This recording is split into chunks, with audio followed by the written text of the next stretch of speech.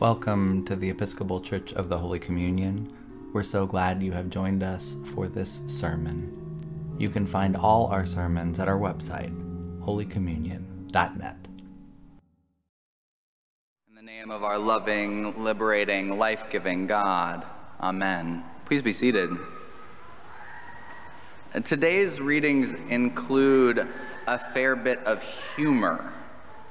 God speaks to Job out of the whirlwind, and it is up to the reader to determine exactly how much snark comes from God's words. Were you there when I laid the earth's foundations? Who set its measurements? Surely you know. Who stretched a measuring tape on it?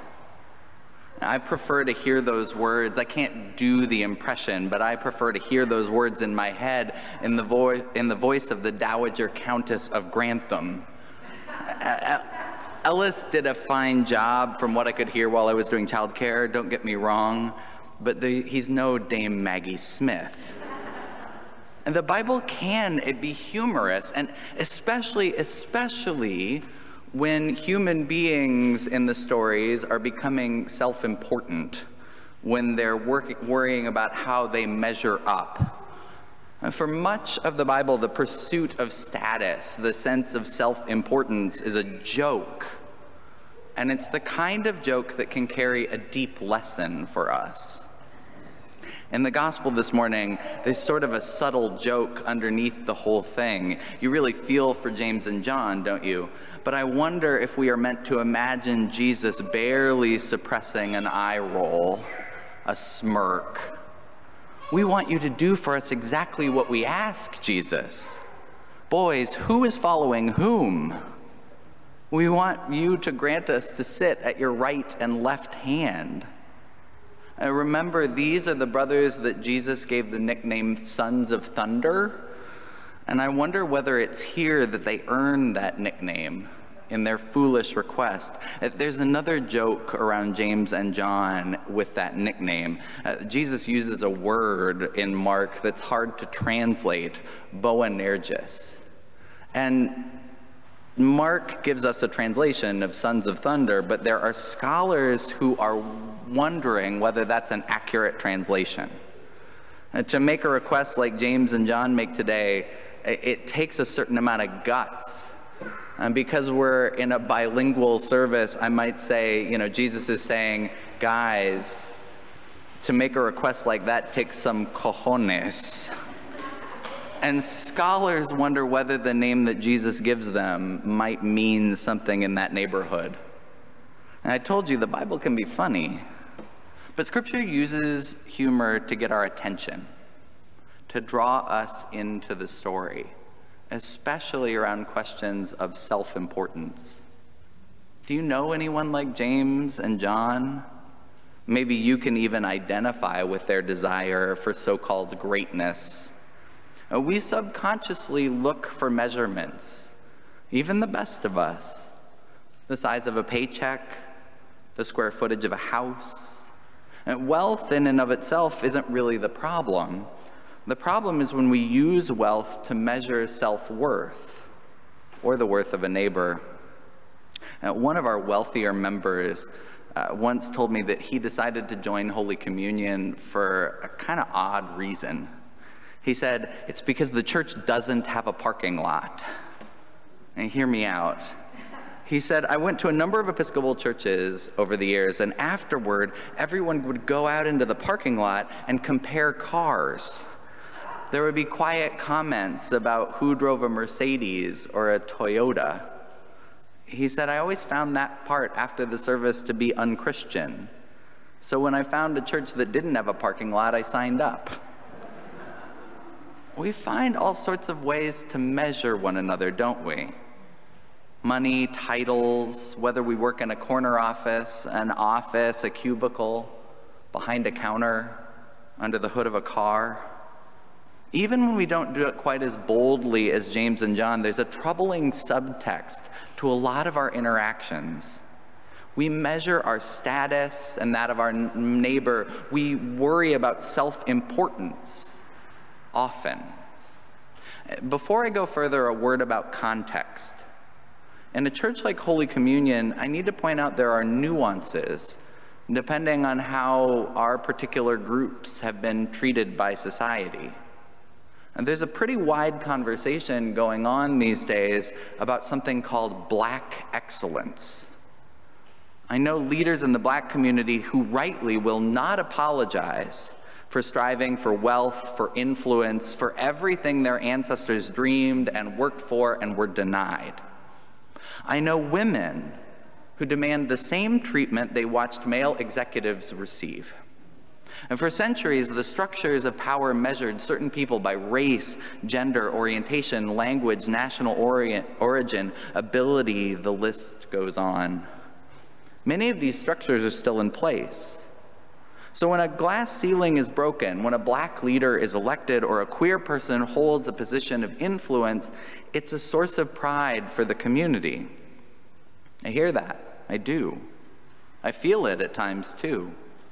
And questions of greatness, questions of measuring up, questions of self-importance are complicated by the history and present reality of structural oppression.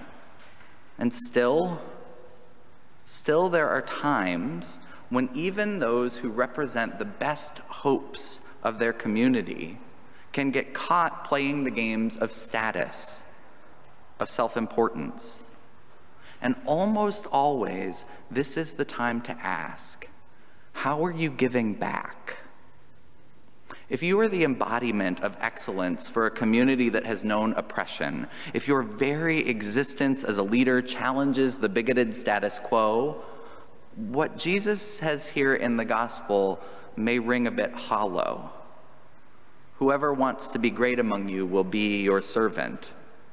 Those words Jesus uses, servant and slave, they might make you take a step back from what Jesus has to say. I understand that.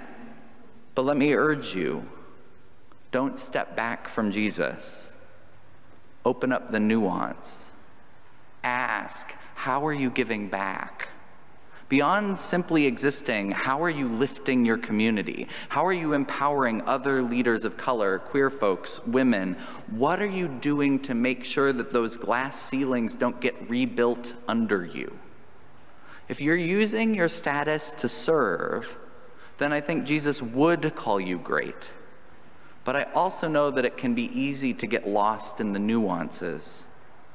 And this congregation, you might be surprised, still includes a number of cis, white, straight, educated, able-bodied men. You're not off the hook. This congregation includes a number of folks who identify with all but one or two of those intersections of privilege. And Jesus' words today don't let you off the hook either. Jesus asks you to serve, even when service isn't something you're used to, especially when service isn't something you're used to doing. Jesus' refusal to play James and John's game around self-importance, around measuring up, it has something to teach us all. If you have privilege, if you have status, if you have wealth, how are you specifically using it to subvert the structures of power? How are you specifically working to identify the next generation of leadership?